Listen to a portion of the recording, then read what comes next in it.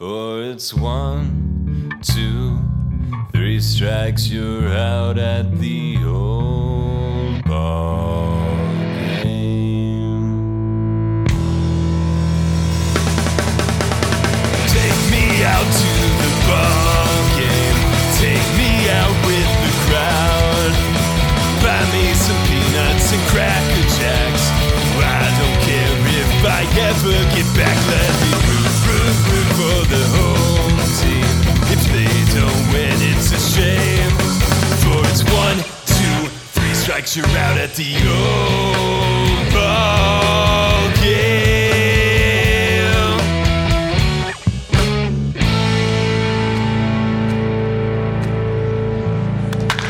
Welcome to Let's Get To, the baseball podcast from the fans' perspective. Now here's your host, James Christopher.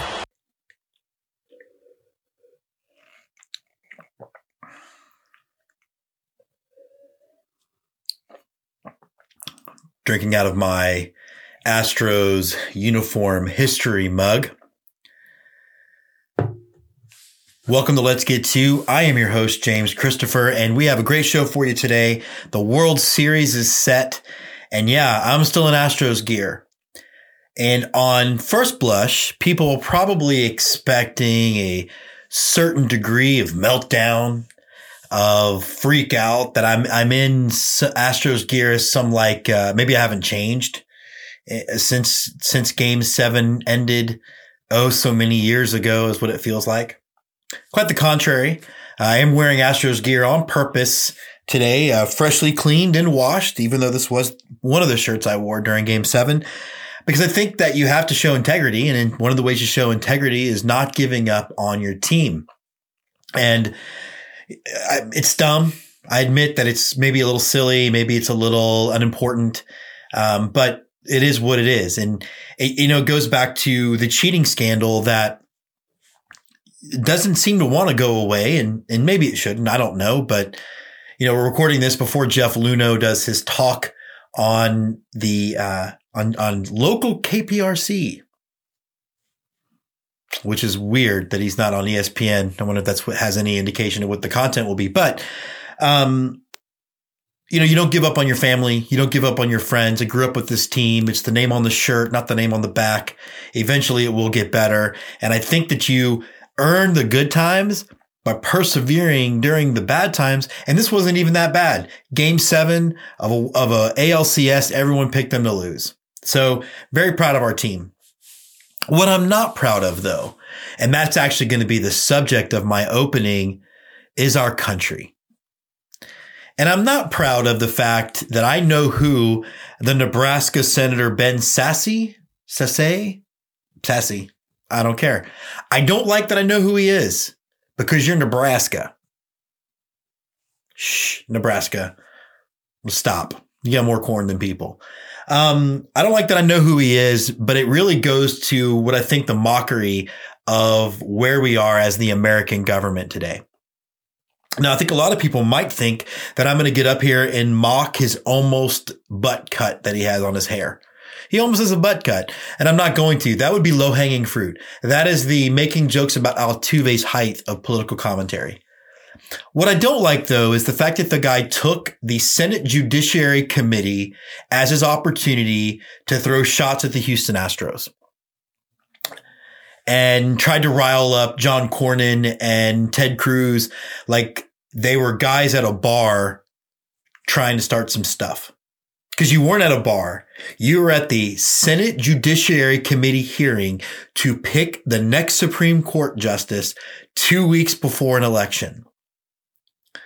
And all you did by doing that is tell us Americans what we already know, that the game is rigged, there is no due process, and reality doesn't matter anymore. We knew that the minute the Republicans started to have the hearing after not having one in 16. And I know that there are some listeners to the show who are Republicans and conservative and think that that's how I look.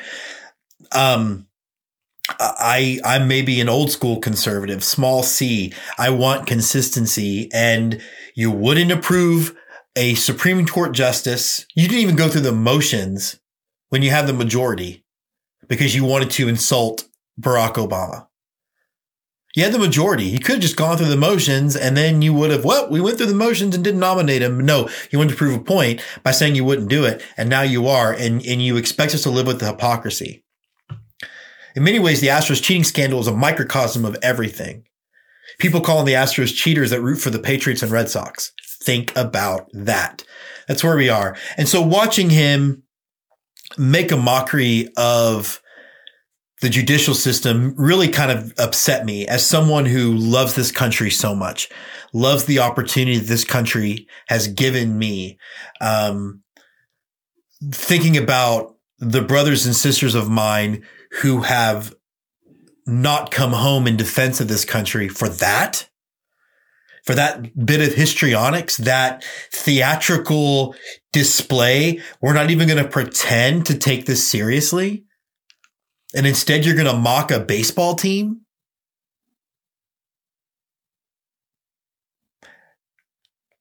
And I don't know if it was just your opening act before you went on your Trump rant. I don't care. I just wish that we would take our democracy as seriously as we take baseball. And we don't do that. And anybody should have been upset at that display. Even if you agreed with what they said about the Astros cheating. You should all be scared and concerned that is what is supposed to be one of the more powerful branches of government, particularly the Senate. That is how they behaved. It should scare you. It should worry you. It should remind you that they do not care about us. And then one of the things I was reminded about is that, and I don't know where it is now, I don't have those numbers, but it always seems like even if a president's approval rating gets low, Congress is always lower. And that's why.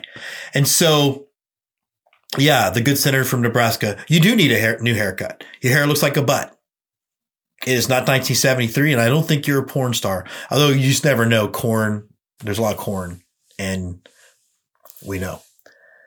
But no, it was just a disgusting display, and was really probably the most disheartening thing of the last week with everything that happened in this country. Beyond the fact that you are ramming a Supreme Court justice down our throats, which is your right, because you should approve, because we elected Donald Trump. We did, whether I did or not, doesn't matter. We did. Our system of government did. He should get to do his job for the term that he was elected for. But so should Barack Obama. And y'all didn't let that happen. But let's also not forget that all of this is happening in the backdrop of a pandemic where you're not passing a stimulus package. People are losing benefits. They're losing work. They don't know where to turn. We're not being told the real deal about the virus. And you take this opportunity to just not do your job as far as taking care of the actual American people and instead trying to ram a Supreme Court justice down our throats, even though the American people are likely going to say that that isn't the choice they would have wanted. But you chose that platform to make a joke about baseball? And you don't even sound like someone who understands the sport in the first place? We have a great show for you today. We are going to be talking to the Greenville Reds, who are becoming the Greenville, and they're very excited about it. Andy's here. Scott's here to talk about, we have a World Series set. All of that positive news just about outweighs the fact that now I know who the senator from Nebraska is. And now, the Big League Chew. An eye on the majors. Brought to you by Zoomer Sport. All right, so we're back here on the Big League Chew. We have a World Series. And for the first time in a long time, Scott, first of all, let's go woo pig suey. Woo pig suey. Yes, they didn't rob us of a win this week. Yes. The conspiracy runs Lane deep in Kiffin, you, my friend. A lot of people don't realize that Lane Kiffin's father, Monty Kiffin, years ago in the late 70s, was the defensive coordinator for the University of Arkansas. So Monty Kiffin, his dad was the defensive coordinator for Arkansas. And this past weekend, Barry Odom, the current defensive coordinator of Arkansas, was also Lane Kiffin's daddy. Hey, like them apples, baby. How long have you been working on that joke? Since Saturday? I saw it in a meme about an hour ago. Okay, cool. At least we're giving okay, good. Yeah, I don't know who published it, but I sure did like it. It's great. Yeah, so we do have a World Series. It is one of the first times in a long time that it is the two best records from the two AL, from the AL and the NL. I want to talk a little bit about who would have seen these guys coming, right? Who saw these two teams coming? Just saying. I have some conspiracy theory on the way the strike zone expanded and shrunk for the Atlanta LA game, but wow. I think there was an old Manfred to the umpire phone call in that situation, but that's that's what happened. The Dodgers are, I think everybody thought they're the best team. I want to talk a little bit about that Astros Rays series just real quick, and I think one of the things that I'm not liking is the narrative coming out of it that Jose Altuve's errors in, I think, games 2 and 3 are ultimately what cost the series. And I think, McCullers has to make a pitch. He can't give up a 3-run bomb. And then like none of the errors actually resulted in runs. I mean, I know that some of the runs were unearned because they didn't make pitches, and Noli shits the bed. It's like blaming Bartman for the Cubs losing. No, there were plenty of opportunities to make plays afterward. Yeah, blaming Bill Buckner when the Mets beat the Red Sox and they still had to complete another game to play the next night. But yeah, so with Altuve's errors, it's one thing. I was actually watching a breakdown on this. It's really strange. He does a lot of backwards pitches. Like he'll get the ball and he'll flip it from halfway between first and second. That's just his normal routine. Mm-hmm. But he does everything great as far as turning shoulders, getting set up when throwing over the top to second. But he's shown a little bit of wildness issues. I don't think you can blame one person on a couple of errors costing the entire series. Whenever you do come back from 3 games down, you had the opportunity to win Game 7. I can't pin it on Altuve. It's a team win and it's a team loss, the majority of the time. But it boggles my mind why you see second baseman to struggle more than any other infield position at being able to throw the baseball where they intend to throw it. It's odd. I mean, I realize it faces a different way from the shortstop and the third baseman who are having to throw to first base. And historically, the problems have been throwing it to first base, but he tossed up a couple of balls in the left field. You can get into bad habits. It happens, man. It happens.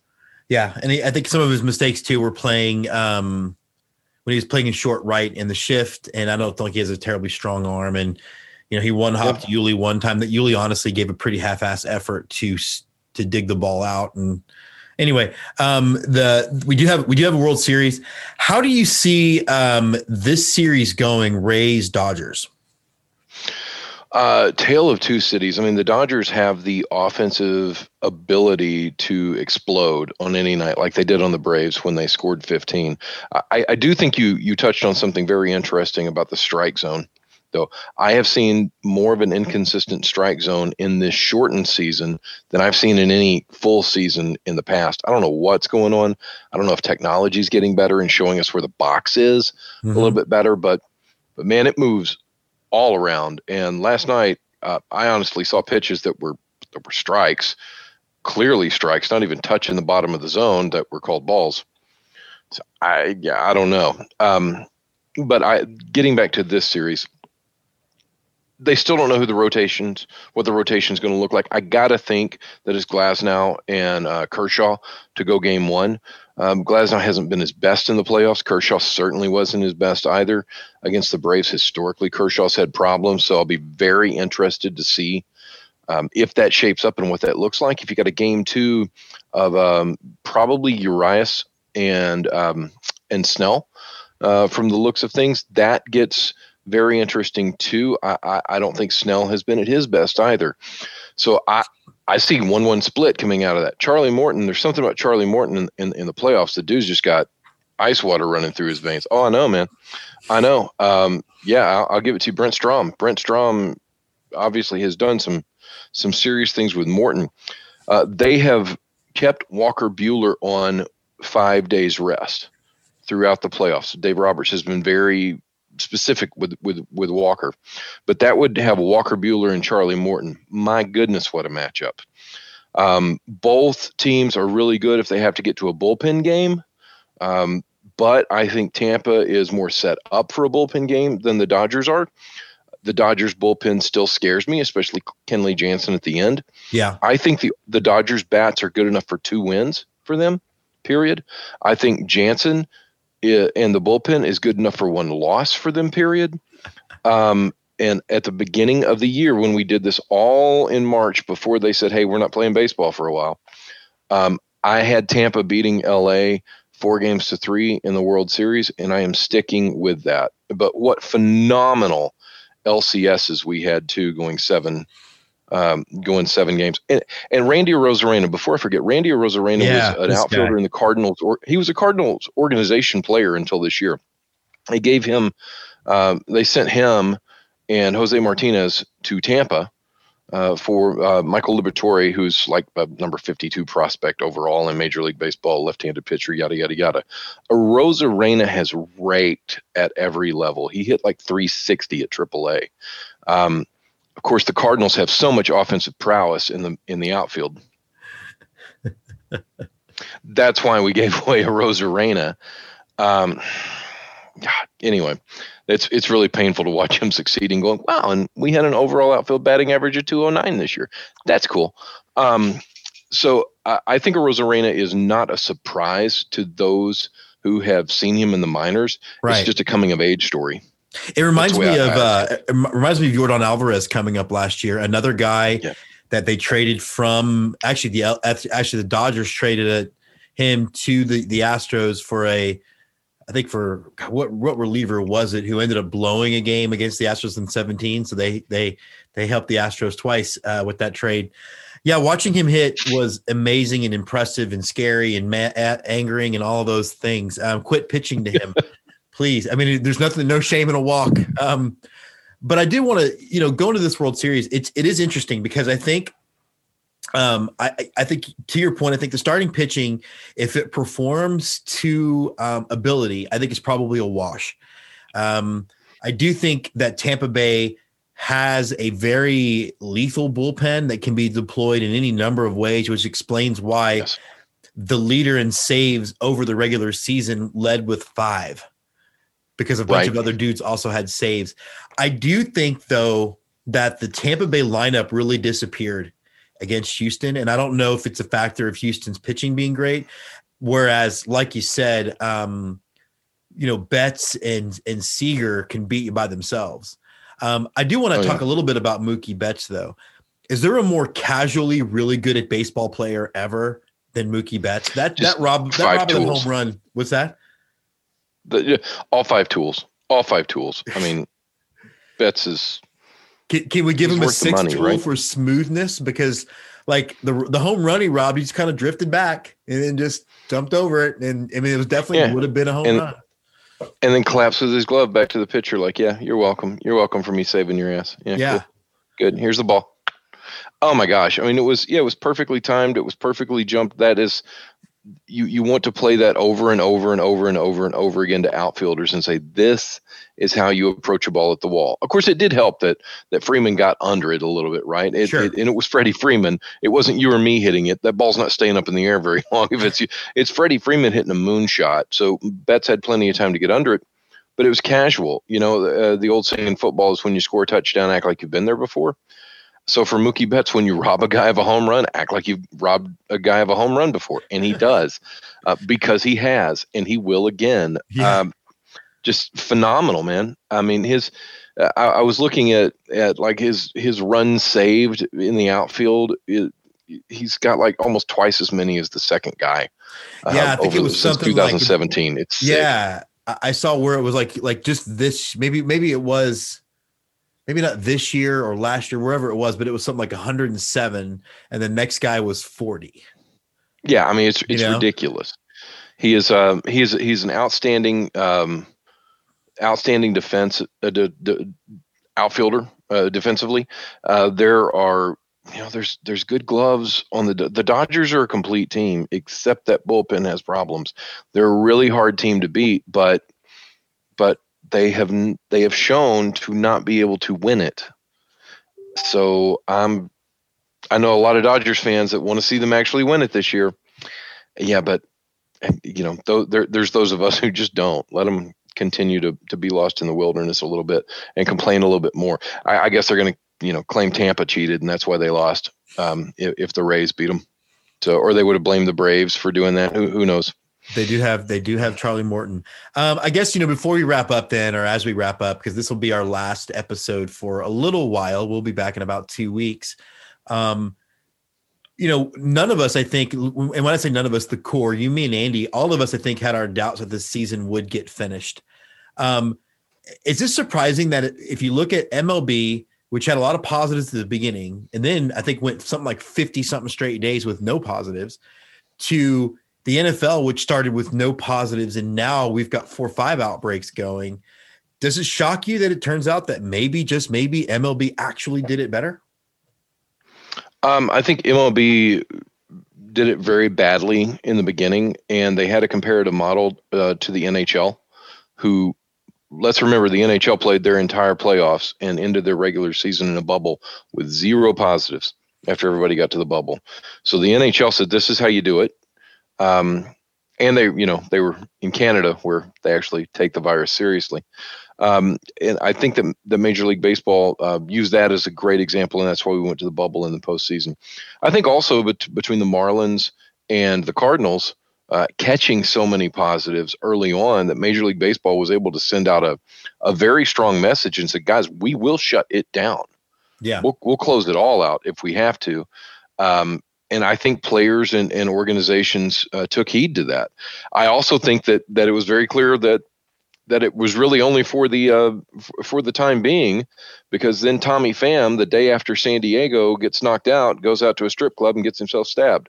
So, I mean, yeah, way to go, Tommy. Way to at least care about the bubble until you couldn't care about it anymore. And I guess if you're going to go somewhere, we just got knocked out of the playoffs. I'm going to go see some naked women. Go Astros, a focus on H-Town hardball. All right, we're jumping on to Go Astros. And Andy, I'm going to begin this with a quote from Gerald Ford. Our long national nightmare is over. But I don't know that MLB wanted the national nightmare to be over. I'm absolutely sure when you got the Final Four, the matchup they have for the World Series is only 50% of the matchup they were hoping for. I don't know if you saw this, but the resale value on World Series tickets went from $400 when Houston was still in it to $100 to get into the World Series. And that's what MLB's tried to create. And I think, they've been successful to some extent. The Astros are the villain. You've got to have a villain, and I think marketing wise, they prefer it not to be at the Yankees. So I guess we're it. Tag. Now you've got and I am certain that the offices in New York were breathing a huge sigh of relief when the Dodgers came back to take that lead over the Braves, because nobody in baseball, outside of baseball fans maybe, wanted to see the Braves and the Rays. I think that would have been an incredible matchup, because I think those are 2 really good teams. The Dodgers are a good team also, but the Dodgers have a certain amount of Q rating. And I don't know, can we say Q anymore? I don't know that we can say Q. I don't know that we can do that anymore. Yeah, that's a good come up with a new number. They have a great Z rating. And that's going to, save ratings to some extent. But I don't think the Rays are as compelling, even though they should be, because you should be marketing their young superstars, including the guy whose name I cannot pronounce. It has a lot of vowels in it. It's the opposite of my name. That's Spanish for shouldn't pitch to him, that guy? Correct. The one that we continued to pitch to all game long. All series. When he hit that softball home run off of Greinke, I was like, you can walk a guy. Yeah, it is interesting. It's I have kind of fallen into deep, full conspiracy theory as I watched the strike zone shrink and expand through that Dodgers Atlanta game last night. I'm not sure there wasn't a little pressure from the old league office. Well, I mean, the Braves just don't have the national following that they used to. They haven't been on TBS in 13 years, and they were on for 37 years prior to that. So you still got a lot that follow them. But this is not the Greg Maddux, Tom Glavine, Chipper Jones, Andrew Jones Braves. Just stroked out. Yeah. Right. This is honestly, it's a team that's probably a little bit better constructed than that team was towards the end. Yeah. But nobody knows who they are. And that's that we've been talking about this. I don't want to beat that dead horse again today, but literally this is the problem Major League Baseball has. Nobody knows who Ronald Acuna Jr. is outside of the NL East. And that's a crime. It's a shame. Yeah. But casual baseball fans don't really know who Mike Trout is. That's a shame. But everybody knows who the Yankees bat boy is. Everybody knows who's going to be taking Mookie Betts' bag to the hotel for him. Yeah. I did tell Jessica that Dansby Swanson hit a home run the other night, and she goes, "Oh, is that the hot one?" So I was like, "Okay, well." I would say, did she swoon? There was definitely swooning. But let's go back to our local 9. You know, the Astros. It was such a weird season. You know, I don't know where you were. A lot of it to me felt joyless. I will say that what I thought I would say about the season definitely was improved by rallying. And, you know, I think it's so funny to me that people calling that karma got them. You know, if karma is going to get us in Game 7 of the ALCS for the rest of the Astros' existence, I'll take it. Okay. Yeah. Yeah, I think joyless comes down to lack of fans, and Zach Greinke notwithstanding. And by the way, just as an aside, I know we have a limited amount of time, but could Twitter be more stupid than to get irritated with Zach Greinke's social anxiety, desire not to have people yelling at him? It's crazy. Why? I can't imagine he would say those things. I hate Twitter. I hate it. But you know what? I was actually super impressed and to see the number of Yankee and Dodger fans who were kind of were quote tweeting, being like, "Listen, this guy has a social anxiety." Just like, it wasn't even just low hanging fruit. Let's pick on the Astros. Like, there was a lot of people, which maybe seems like a victory for mental health and awareness in this country. I mean, you got to find something positive in it, because the initial backlash was just ridiculous for something that is pretty well known. But then again, who knows Zach Greinke outside of hardcore baseball fans? He doesn't play in a major market, so why would you know anything about him? You know, I think the joyless part is the lack of fans, and I don't want to put an importance over the fans, but I think at some point scrimmages are fun, but when you're not playing, there's no emotion, there's no momentum coming from the crowd noise and that energy that you get. And every player to a man, I think even Zach Greinke would say, there is a certain amount of energy that a full ballpark brings that an empty ballpark can't bring. And you saw that throughout most of the regular season. And I think the Astros, while they certainly, you could argue they benefited from not having to go on the road and face every idiot Dodger fan who decided to travel to different stadiums to boo them, also didn't have any of the energy to feed on, whether positive or negative. And so you rely on your own personal self-motivation for 60 days in a row. Some guys do better with that than others. And I think for us sitting at home, you know, the crowd noise is artificial. You know that it's piped in. You know that you're being manipulated to some extent to feel like it's baseball. I'm glad they made it through the season. I'm glad we were all wrong about how, because I think most of us figured they might get a month in and before they call it off. And, you know, darn it, the Cardinals and the Marlins tried their darndest to make that true. But the other 28 teams did a reasonable job of keeping people safe and clean and separated and acting like adults, Mike Clevenger notwithstanding. So I think that's where the joyless part comes in. The playoffs were a different story because that motivation is there. The only motivation in the regular season this year, especially with 16 spots, was just don't be so bad that you don't make it. Yeah. I also think too, I mean, I think to your point about the crowd motivation, you know, I think when the Astros have been there so many times, 4 years in a row, a certain degree of complacency sets in, a certain degree of I mean, it's just human. It's just natural. Factor in some injuries. I the thing I think people have oversold, and we really won't know, I guess, until next year. I just don't know how bad it really would have been. Oakland would have been hostile. Well, when isn't Oakland hostile? New York would have been hostile. I mean, the Yankees fans throw beer at Astros fans in the urinal. That is the standard. How could it get any worse? We had fuck Altuve's chance in the ALCS last year. So I just don't know that Baltimore is going to get fired up to come boo the Astros. Like, at the end of the day, it's still a dying sport that people don't go to see. Well, I think we saw pretty quickly into the season, despite the fact that you have certain Twitter accounts who want to blow everything out of proportion, even some major actual media trying to blow things out of proportion. There was no headhunting campaign against the Astros. There was not just a whole heck of a lot of animosity on a player level between the Astros and other teams when you saw them play. And I think the fans, if you had a full regular season of 162 games, I would guess at the latest by the All-Star break, but probably before that, probably by Memorial Day, it would burn itself out. I think you're going to have some of that stretch into next year if fans are allowed back in the ballpark and we play a regular season, just because you've got some pent-up aggression, especially amongst Dodgers fans for some reason. Still hope they lose in 7 days. Especially when you factor in people might not – I mean, the thing that people might not be able to afford to go to a baseball game if the economy's still in the tank. So let's just dive back into our Astros, though. So it definitely went from 1 second. I'm getting a word from my production assistant. Oh, perfect. We're going to talk about the Astros while we drink coffee out of my Astros mug. I tried it. Yeah, there you go. But I'm not cutting. I'm leaving this in. Oh, okay. This is real life. Is that the lovely Jess? That was Jessica, producer, personal assistant, manager, boss, all of those things. I feel so honored that she made an appearance on my segment.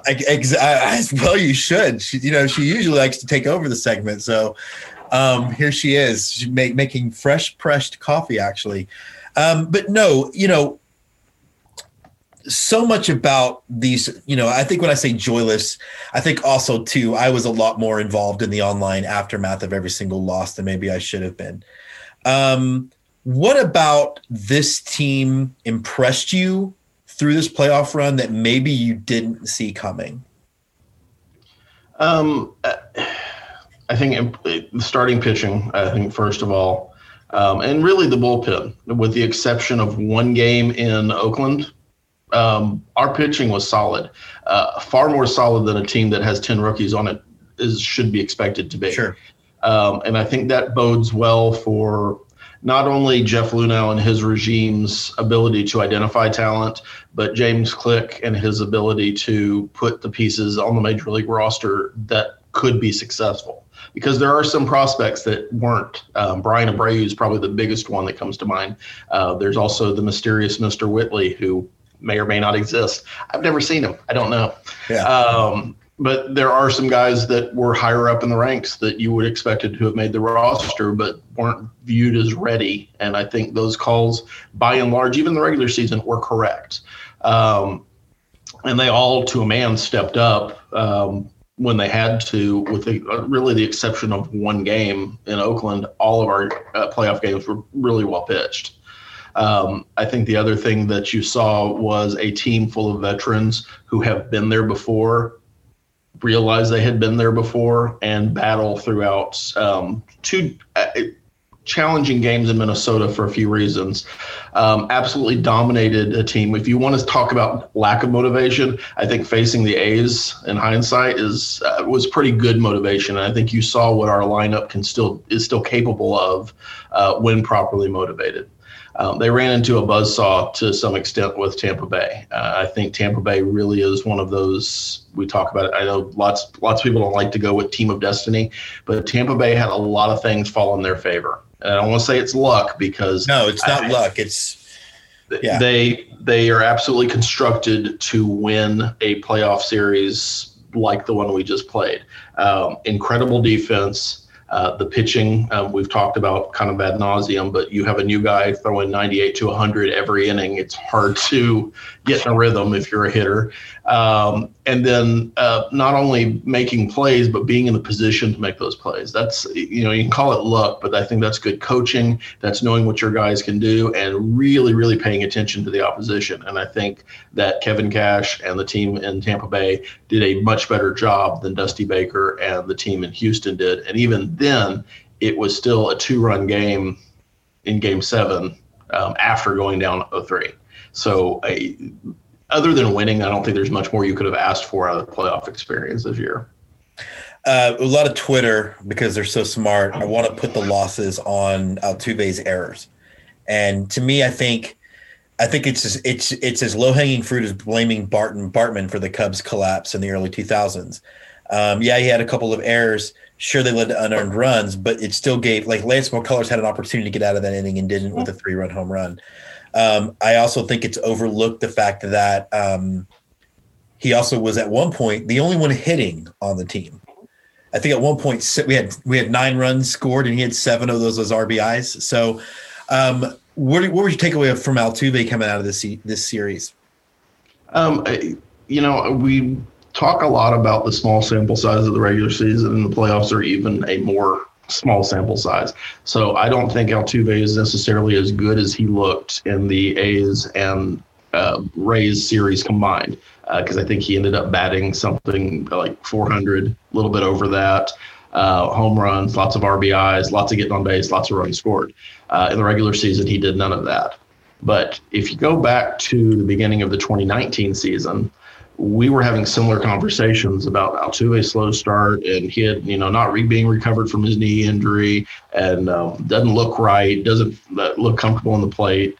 And if you look at those stats, even coming back a couple of weeks after that knee injury, or when he went on IR, I think in May, he had similar numbers. He's batting 220, 230. Not a lot of power right at the beginning, and then it just disappeared. Very similar to this. And then he got into a groove the rest of the season. I don't know that he's a guy who's going to bat 330 anymore. I think he is too in love with the outside slider that he can't hit. And I think too many people know that. But I think we can't have. That's the story of my life. But he's a guy that still has a lot of productive years in him, and can step up in moments where he needs to step up. I think baseball players at this level are conditioned to be playing in the playoffs nearly 200 games. And the Astros have played nearly 200 games if you look at spring training for a number of years in a row now. You also throw the World Baseball Classic in there one of those years, and that's a lot of mileage. And Altuve is a guy who looks like he's going to be a slow starter for a while. It could be completely different next year. It's kind of the randomness and the vagary of numbers that we deal with. But I think his demise has been prematurely trumpeted a lot. So I guess when you look at the season and like next week, we're going to talk, or not next week, week after next, we're going to talk a lot about the Dusty Baker effect. Mm-hmm. And what that is and isn't. But just overall, like, how are you going to reflect back on this season? Are you glad that it's over? Are you going to look back at it as, actually, I'm really proud of this group? Carlos said it was the most fun he's had playing, which seems weird. But, where are you going to put this as far as Astros seasons you remember? I think it's fine. Time for us to just acknowledge that Carlos is a little bit weird and just steer into it. Let's stop trying to pretend that he doesn't get massages from people that will break his ribs. Let's just stop pretending that he's not laying on the floor of airplanes to keep his back straight. He's a little bit different guy, and that's cool. And I hope he's here for a while because he's shown this year. I think he's one of the great stories of this year because he has earned the leadership role he has now rather than have it given to him as the face of the franchise. And honestly, Altuve has been that guy, but you don't pick a guy 1-1, bring him up, make him your starting shortstop without that intent. The Astros have a history of doing that to the wrong guy. Hunter Pence is the one who usually comes to mind when I have this conversation. Great player, but not a face of the franchise kind of guy. Oh yeah, he was the next Biggio, remember? Yeah, and it's not, and it's unfair to him. It's unfair, and I think it was unfair to Correa for a little bit. But I think he has matured a lot just in the last year to the point that he is a leader on the team. As far as reflecting on the season, I think it was a positive experience overall. I think the regular season was trepidatious, and for only being 2 months, I mean, it felt really long. And that, I think that's true when you're losing games, and only for a 2-week stretch, I think we won one, lost one, won one, lost one the entire way. And that just gets old. Especially when you're used to seeing them win a lot of games in a row. But I think anytime you reach the ALCS, anytime you have the success they had a winning record in the playoffs, they were legitimately one hit away. I don't want to pick on anybody, but you mentioned Altuve, and people say, well, that error cost them the series. Well, those errors cost them positioning in that game. But Alex Bregman, who I think is an incredible player, Yuli Gurriel, who I've been ready to trade for a couple of years, but that's a whole different story. Yeah. Both left entire villages on the base paths in several games in the ALCS. And you could easily say that anybody picking up a hit in Game 7 at the right time, because there were base runners aplenty, would have changed the complexion of that series. So it's a team game.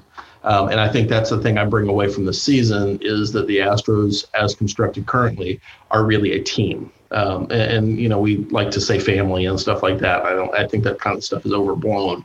But these guys play together, and they play together really well. And because of that, as a fan, I'm proud of them. They lost together, and they certainly won together. And when it mattered, they were able to pull it together and be a successful franchise and remind us all of 17, 18, 19, and 15. And, it's been a pretty good run for the last 5 years. And honestly, with the pitching being as young as it is, we all of a sudden, if they can figure out what kind of insurance Verlander has on his contract, you've got some more roster flexibility and payroll flexibility than you may have had going into this offseason now. Don't want to lose Justin Verlander, but if it means you can go back and re-sign a George Springer and maybe bring back a Brantley or bring somebody the equivalent of, because now you have a little bit more money to spend, that's not a bad thing. Yeah, it's interesting, because what we could really see actually is the window staying open, but a different kind of window. Mm-hmm. Window where it is homegrown pitching pieced together with purchased bats versus homegrown bats with largely purchased pitching. Well, and I think that's one of the things that's this season reminded me of, and I'm excited about James Click and what he's going to bring to the franchise. Even losing to the Rays, watching how they're constructed. No, I don't want to root for a team that changes pitchers every inning or every 3 batters. Right. That's mind-numbing, and we've talked about that. But the Astros are on the forefront, have been on the forefront of the analytical revolution of baseball. And you can like that, you can not like it, but the fact is they are set to compete, maybe in a different constructed way, for a long while. And I don't think they're going to all of a sudden become bad at that part of the game. So we continue to develop pitchers. We bring them to the major leagues. Perhaps we do better with our homegrown pitchers, as you mentioned, than we have in the past. Who knows? Charlie Morton might be a free agent this offseason if the Rays don't pick up his option, because they have money issues just like everybody else in baseball does. Yeah. So, you could reasonably expect us to make a playoff run again next year, especially in the framework of a 162-game season and not the 60-game exhibition thing we just got through. All right, 2 quick questions in before we go. And we're going to talk a lot about the future as the season rounds down. But, if you had to sit here right now and you could extend, you could re-sign Springer or extend Correa, what's the choice? I think we've had this conversation before, and we've had it offline. If you had asked me this in February, I would have said Springer without a doubt.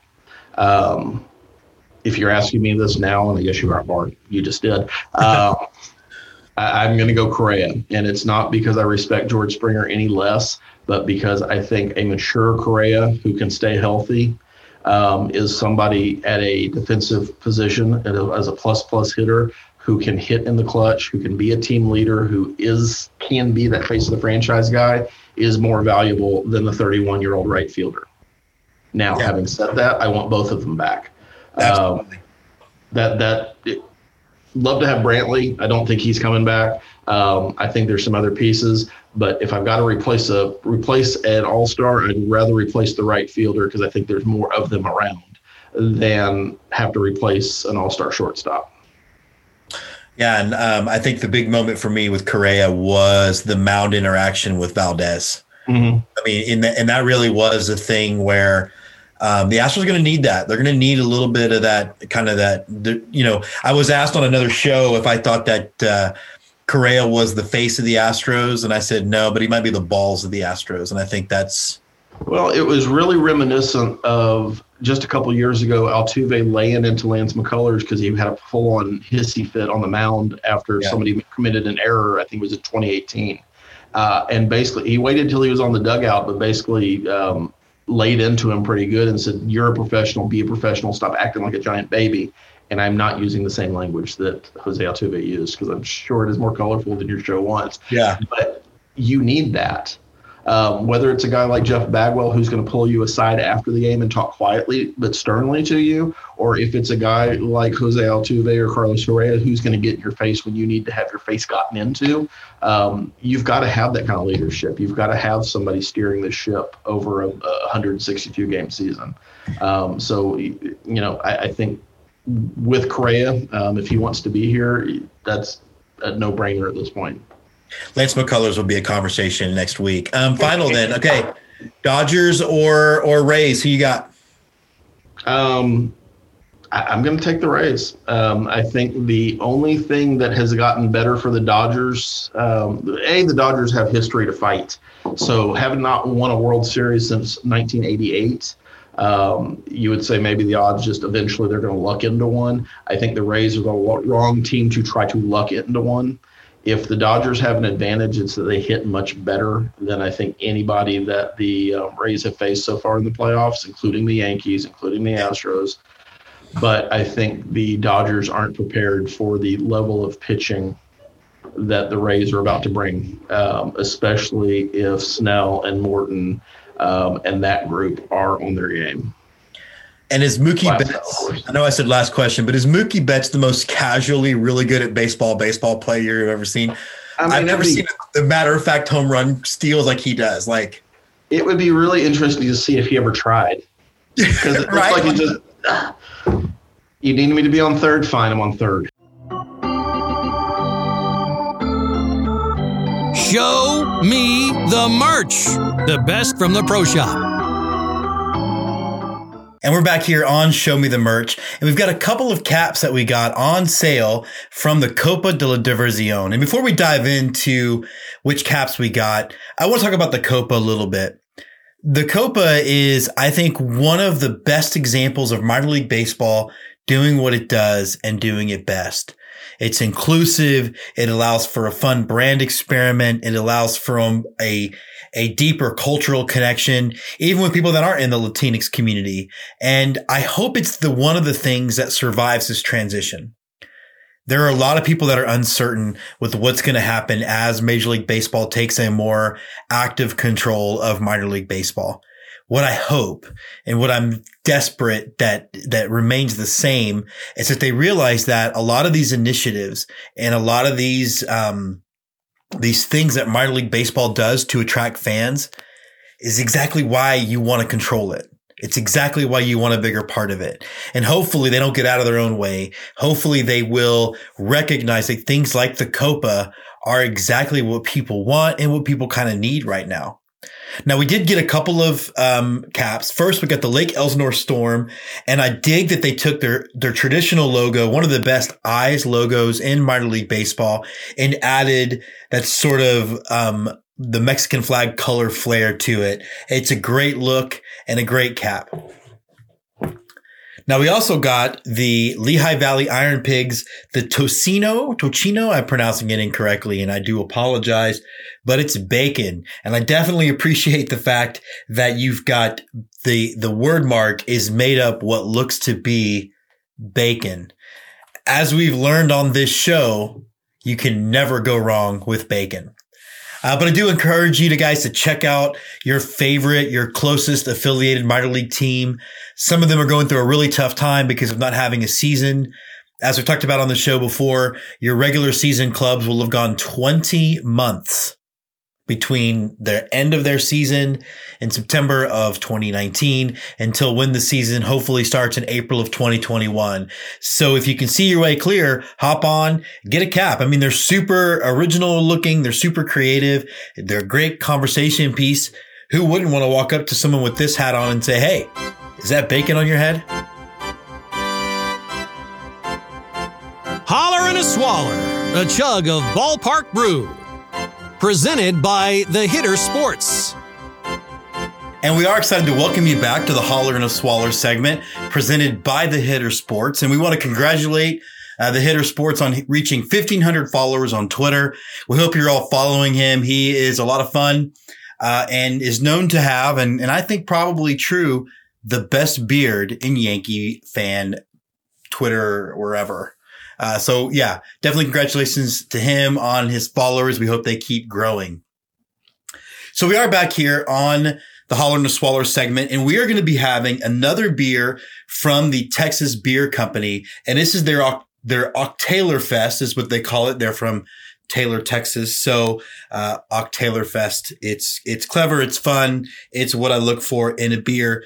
One of the things that's cool about this beer is they advertise the fact that they are brewed with solar and people power. So again, kind of cool to be a little bit more, conscious, I guess you would say, of the environment. But we love Taylor, Texas. It's not far from Austin. We actually shot a couple of films out there over the life of our film company. So happy to celebrate them and to have their Oktoberfest beer, which is their Oktoberfest. I almost had one of those old man yells at cloud moments when I went into Specs to pick up some beer for our film festival, the Austin Revolution Film Festival. We had a big Halloween socially distanced brunch since we can't really be together. And we did some pumpkin carving and stuff like that, but bought a bunch of beer. And I kind of got a little, again, old man yells in cloud, because here it is, October 20th.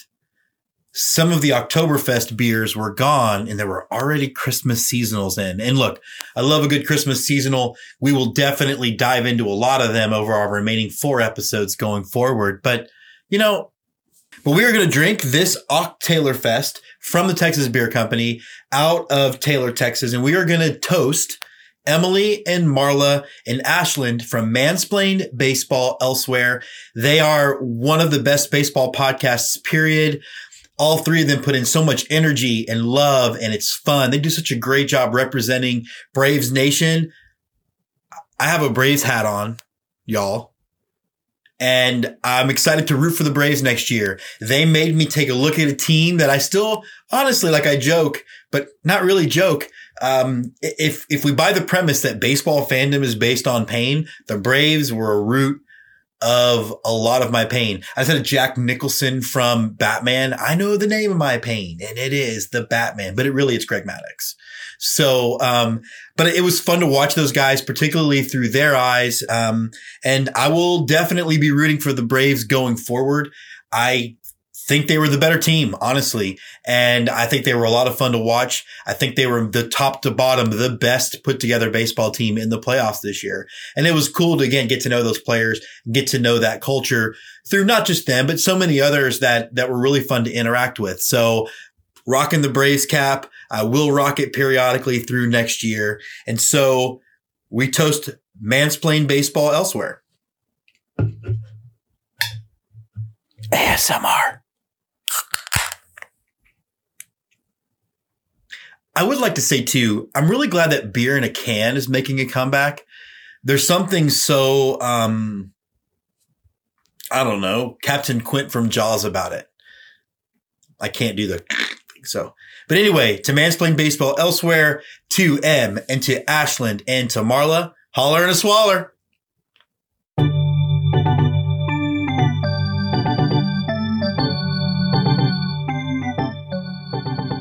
Raiders of the Lost Diamond, a look into baseball's past.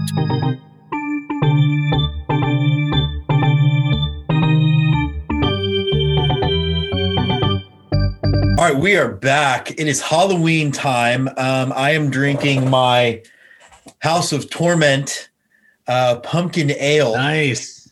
That we introduced on the show earlier. Oh, pumpkin. Yeah, no, it's pretty good. It's pretty smooth. I'm also you like it? Bouncing between an Oktoberfest.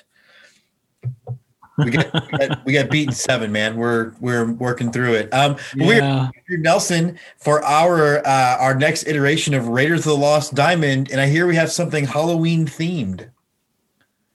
Yeah, so we're in October now. The leaves are changing and temperatures are dropping, and it's actually snowing outside here in Minnesota right now. Just like it is 89 degrees, bro. Yeah. It's 89. I think it's like 35 here. Oh my God. So before we dive into this, like as a Minnesotan and it's snowing in mid-October, like you're kind of mad, right? You're like, what? It's like me when I get 100 in March, you're like, fuck. I mean, it's not that bad yet because it's not going to stick around, but get to about mid-November and then it might, and that's a bit more depressing. Okay, good. Well, tell me a little bit about the Casper Ghosts. All right. So sticking with the theme of October and our spookiest holiday, Halloween, we're going to talk about the Casper Ghosts today. So the story of the Casper Ghosts started in 2001 when the Butte Copper Kings moved from Montana to Wyoming and became the Casper Rockies. The now Rockies became the advanced rookie level affiliate of, you guessed it, the Colorado Rockies, and continued to play in the Pioneer League as the Copper Kings had previously. The Casper Rockies became the first professional baseball team to play in Wyoming since the Cheyenne Indians played one season in 1941. The team would play under their big league affiliate's name until 2008 and featured future Rockies stars such as Ubaldo Jimenez in 2001, Dexter Fowler in 2005, and Jolice Chassin in 2007. Oh, wow. Okay. Unfortunately, the Rockies didn't see much on-field success as a team. They only reached 500 one time in 2005. In 2008, the team went in a bold new branding direction, taking on the name Casper Ghosts. Get it? Only instead of having a friendly ghost mascot, they had a phantasmal, growling, skeleton-faced baseball. And not only that, that logo glowed in the dark on their baseball caps. These glow-in-the-dark caps were the first in professional sports history and grabbed the attention of national sports media and provided just the sort of boost minor league teams look for when they rebrand. Under the new name, the Ghosts continued to find on-field success, elusive as a team, unfortunately, but would see several more rising stars haunt their diamond. In 2009, Nolan Arenado would play 54 games, most of the season, with Casper and rack up a 300 batting average. The next year, Todd Helton would suit up for just 3 games with the Ghosts, collecting 5 hits and 5 RBIs in 13 plate appearances. That was probably enough. You can move him up, right? Yeah. Trevor Story patrolled the infield for Casper in 2011 and collected a slash line of 268, 357, 436 with 6 home runs. Unfortunately for baseball fans in Casper, the Ghosts' performance at the box office matched their declining performance on the field. After the 2011 season, the team moved to Grand Junction, Colorado, citing the fact that Grand Junction and surrounding Mesa County had approximately twice the population that Casper did. Oh, right. The team is played on as the Casper Junction Rockies, boringly, through the 2019 season, although their current future is in doubt, as is the rest of the Pioneer Leagues. Yeah, I wonder if the Pioneer League is going to end up going collegiate summer league like what they did with the Appy League. Actually, those teams seem excited. That's awesome. I love that we were able to do that. I think next Halloween we should do haunted ballparks. Yeah. There's got to be some. That'll take a little bit more digging. Yeah, well, we have time. You have exactly 1 year. Yeah, I'll get working on it. Before we bail on this, Andrew, World Series, thoughts on the matchup and thoughts on who you think is going to win? Oh, I mean, I just don't really care, to be honest. It's interesting. I don't know any Tampa fans really, and the Dodgers, I think, they're obnoxious. Yeah. So from that regard, and that the Rays have never won a World Series yet, I guess I would slightly root for them. But I mean, the Dodgers are obnoxious and they're the rich team of the National League. And so I don't really care for them that much. And then I just don't know that much about the Rays. I hope Randy Arozarena hits a bunch of home runs because that's a great story. I'm about to stroke out when I hear that name. I'm just like, sorry about that. You can walk him. It's illegal. Yeah. He's on the verge of setting a couple of postseason records for rookies and just anybody in general. Yeah. So, I mean, the guy is just out of nowhere amazing. It's like watching Yordan Alvarez from last year. Like it really is like hit ball, go far. And right. So I'm hoping for that. Beyond that, I won't be terribly excited or disappointed if either team wins. You think you'll watch? It's a long time for the Dodgers. Am I going to watch? It depends on if I have time. To be honest, I'm not gonna. It's not gonna be appointment TV for me, but I'll probably try to watch it. All right.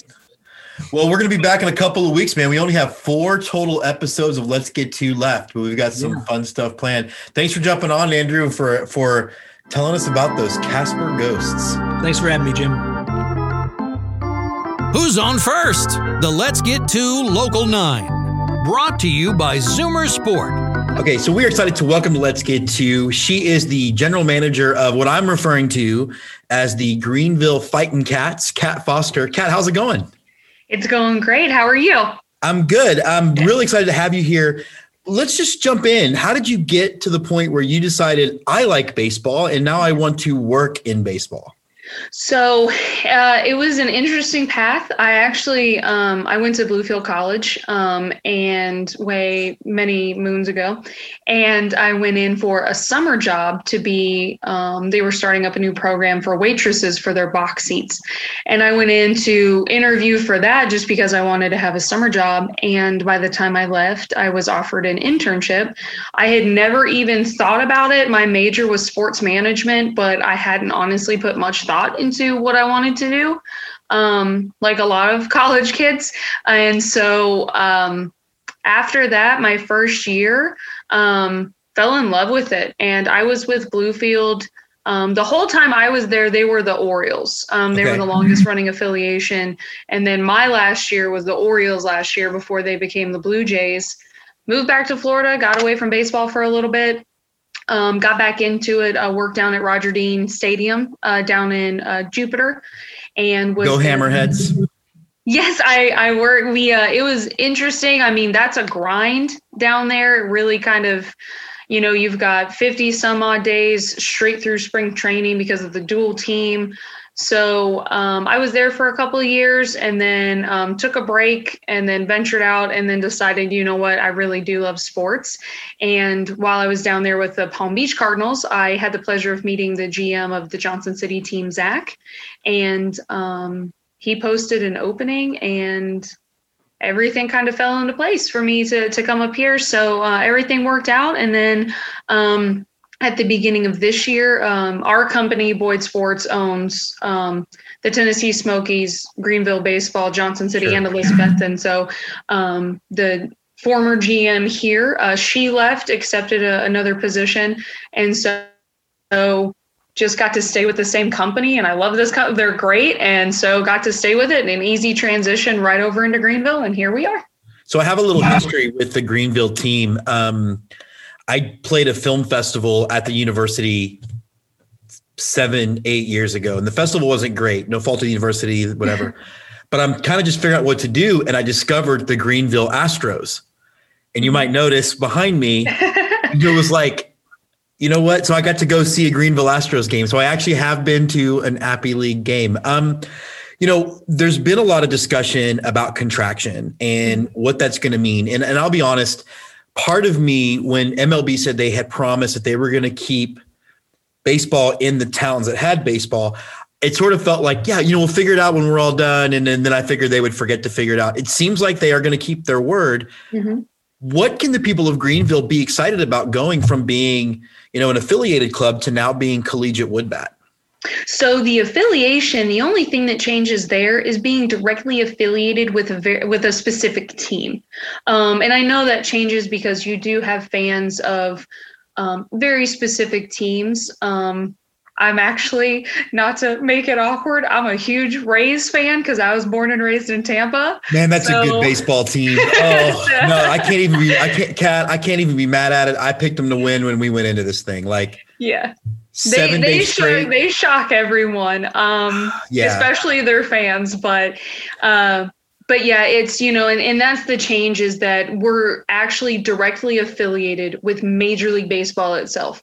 So while it's not a specific team, which I know is part of the change, it's just, I had a season ticket holder come in and he and I were talking, and he's like, I'm just a baseball fan. And that's the key, is it's like, it's no matter what city you're in, like we have people that come from everywhere and say, oh, I'm a Padres fan, or I'm a Yankees fan. And it's just fans of baseball, and it's a community. And that's really what we're going for is, it is Collegiate Woodbat, and it's a change for everybody. It's a change for me. It's a change for every GM, no matter, and everybody in every position. But the thing that's going to remain the same is it's going to be great baseball.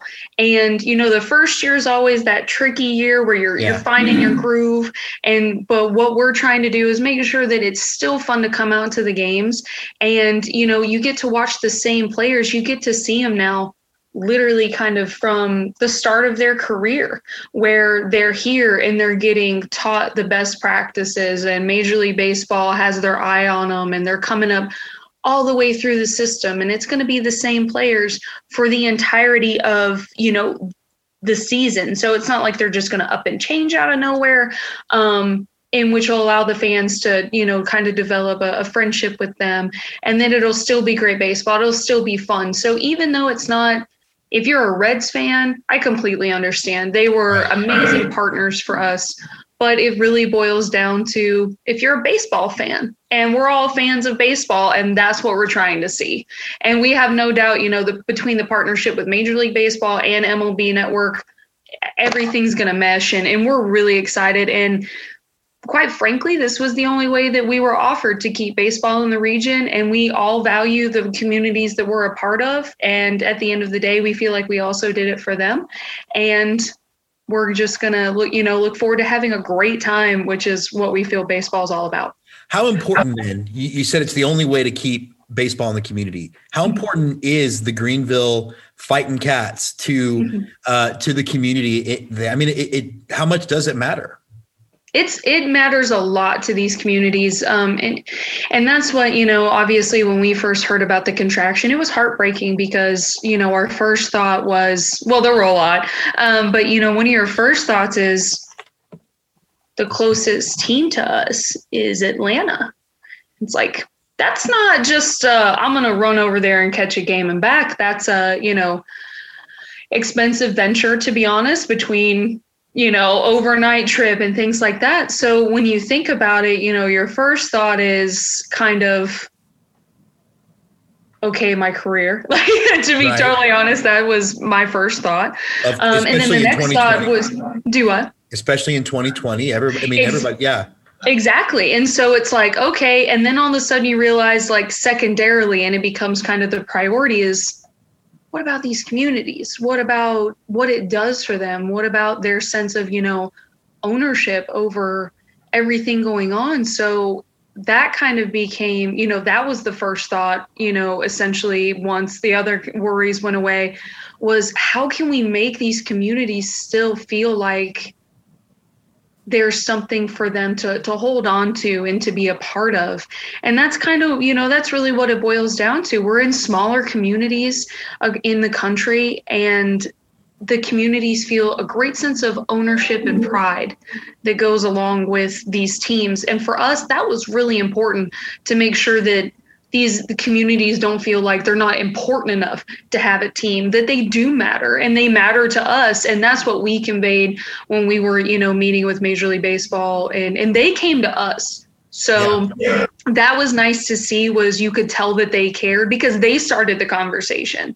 And then, once we started talking to them, they were so proud of the Appy League. They looked around and they said, you guys were the ideal setup, like you're all right there. Your communities love you and this and that. So they really do get it too. And so it's really nice to have their support and their backing, and for them to really recognize what we see and what the community sees, and that it's very important that baseball is in this area.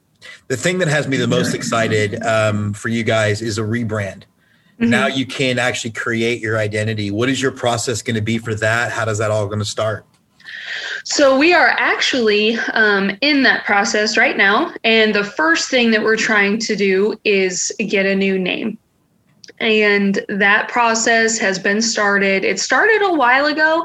And the only thing I'll say about that, it's not easy. You got to really be unique. You've got to come up with something fun, something creative.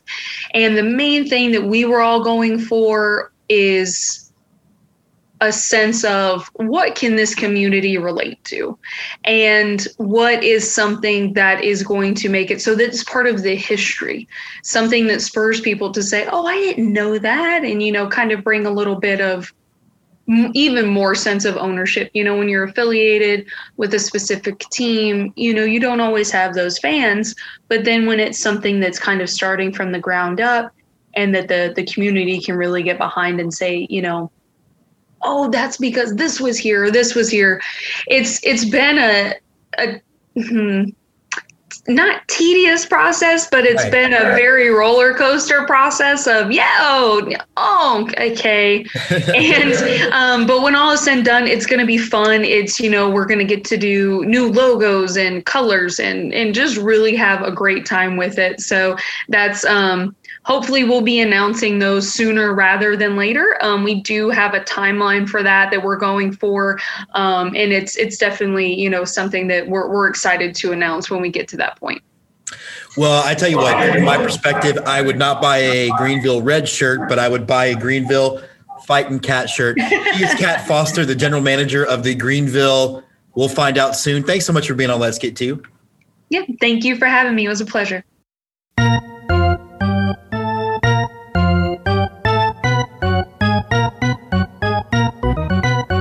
And now, on to close it out, the right-hander from Houston, Texas, James Christopher. And so James Christopher here, coming to you from my place of work, actually, this morning. It is Jaws week. It is my favorite week to teach film, and I'm very excited because I get to watch Jaws, and it's a little delayed because of how the COVID schedule worked out. So before we jump to the actual end, breaking news. The Astros did lose Game 7, and we are all bummed about it, especially Ghostface and Michael, who you've seen have now had to take off their orange and blue for the year. And Lord Vader is sad because his bandana has to come off, and, he's been wearing it since summer of 17, I think, and it's starting to show some age. It's falling apart. It's probably not going to make it to next season. So I'm asking for baseball Twitter, anybody that's good at making that kind of stuff that would be willing to, I'll buy the material and send it and happily pay you for your time and energy to make a new bandana for him. Kind of a new era anyway. So it would be really cool if anybody could help us out in that endeavor, because he actually likes wearing the like I hold it up and he jumps into it. So he's a little bummed when I took it off of him, but as you can see, it's falling apart. And before we jump into the end and we talk a little bit about Halloween, I want to talk about Halloween first and give you basically, if you're not a horror person, 3 of my go-to horror movie films for Halloween. Maybe not all that original, but definitely check them out. Huge fan of Trick or Treat, which is a little underrated. Huge fan of the original John Carpenter Halloween. Honestly, a fan of all of those films. And you cannot go wrong with The Exorcist. And now to close out the show, here's James Christopher. So that does wrap up our show. I want to thank everybody for joining us, everybody for hopping on. Super excited to talk to Kat about what's going to be happening in the Appy League in Greenville. Now, you might have noticed that I have changed hats. I am wearing the Baseballism hat, the Bat Boys cap from Baseballism, I should say. It was a gift from contributor Andy Tom Chesson. Thank you so much. And I am essentially recognizing that the Astros season is over, that essentially my rooting interest in baseball is over, and it is now time to dive full on into Halloween, which is absolutely one of my favorite holidays of all time. I celebrate it. We watch the heck out of some horror movies. I've made a few myself. It's something that's always near and dear to my heart. And so we are excited to kind of get ready for the off season. Hopefully it's less tumultuous than last year for Astros fans, but I do want to toast Astros fans, and I'm going to do it with a Fourth Tap beer. It's their pumpkin ale dedicated to the House of Torment haunted house. It's a great can design. They've actually got the artist on the can, Robert Blank. We'll put his website down here, but it's a great design of the can. So before I toast,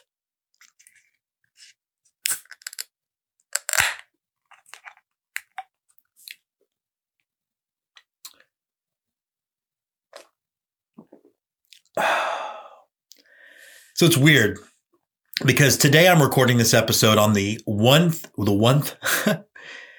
first anniversary of Jose Altuve walking off the Yankees at the end of the 2019 ALCS.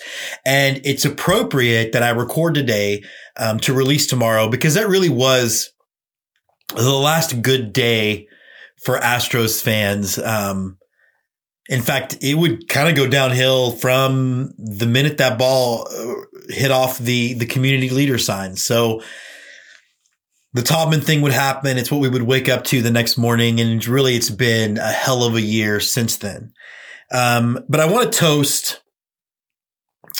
First of all, I want to toast all of the Astros fans that we've interacted with online, both people that I grew up with, people that I'm friends with, to people that are just fans, people like, and I hate trying to do this because I always forget people that matter, but like Tony Adams has been really great to get to know him over this past year. It's not been a great year for Astros fans. I joked in the beginning of the segment with Andy, the Go-Go Astros segment, that the long national nightmare is over. And I'll be honest, it's been hell. And I think it's been hell because I am obviously an Astros fan who does a baseball show. So that allows me a certain degree of access. And there's certain things I can't do to avoid the nasty, right? Like I can't in good conscience turn off my DMs on Twitter because you don't know who you're going to hear from. We've had people on the show that have been great and amazing guests who DM'd me. And if I didn't have that open, never would have had them. So I've got to kind of be open to that. But I'm also someone who, like, I go out of my way to not be mean. So the concept of being mean to someone I've never met is something that I just don't understand, can't relate to it. And, having like knowing just like, not even like, theoretically, like I know how bad the world is from having been to bad parts of the world in one of my previous, careers. It seems like such a waste of time to use social media, this ability to connect, to do anything but connect. So it's been a crappy year. Every time something goes wrong with the Astros from a off the field perspective, I've got to deal with non-Astros fans, their reaction.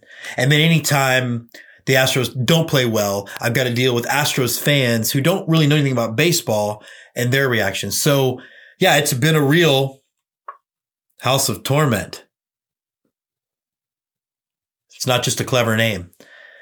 But there have been a lot of great people. Like I said, Tony Adams, George Martin in the UK, Stevie in the UK, Michael Schwab, and now we're getting to where I just know Twitter handles like M Hatter. A lot of those guys have been just like super cool guys to interact with that have made this season a little bit better. But I'm really proud of the team. I'm proud of how they fought. I'm proud of Correa. I am proud of how they stayed together as a team. Because we all know with 2020 and the season being weird, and for the first couple of weeks, not really knowing if the season would get finished, it would have been super easy to tap out and just be like, well, we're under 500. What's the point? They didn't do that. They fought. They showed integrity in their performance. They showed that they are going to stay together. And I think all of that matters and is something that we should all be able to appreciate, regardless of the situation they found themselves in. So I'm going to toast the Astros. I'm going to toast those members of Astros Twitter. I'm going to toast all the Astros journalists who I think work really, really hard. And like Robert Ford and Steve Sparks do a great job bringing us the games. I'm going to toast the free agents that are leaving. It's been great to see Josh Reddick kind of really change the fan base. He really has. Like, for as much as the woo thing is obnoxious, he's really changed the fan base in a way that I'm not sure people would have expected. And I hope that Michael Brantley comes back, and I hope that people appreciate just what it was like to have that personality in the middle of those personalities. With Correa being Correa and Bregman being Bregman and Springer being Springer, having a steady hand in the middle of that lineup was a real big deal. And then I'm going to toast George Springer. George Springer, I think it's rare for someone who's been a fan of a team for 40 years and to be 44 going on 45, been a fan of a team for 40 years.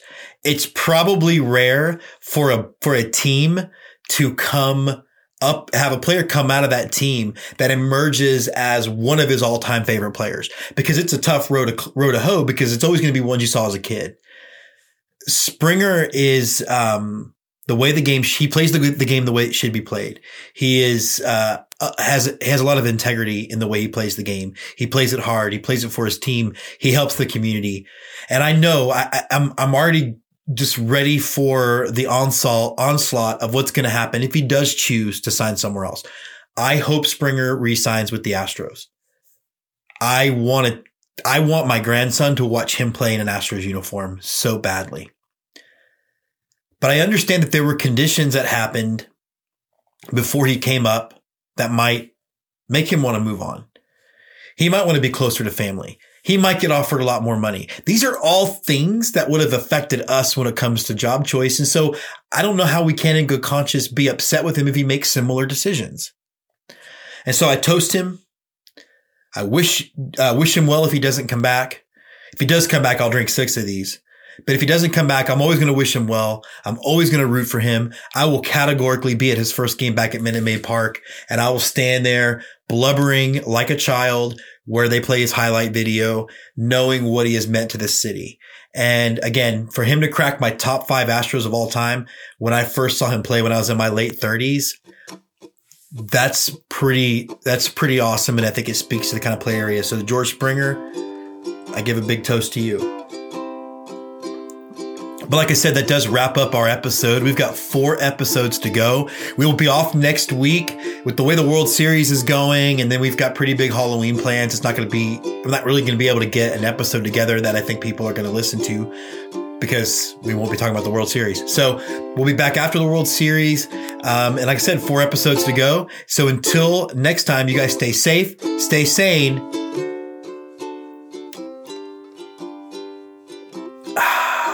And let's get to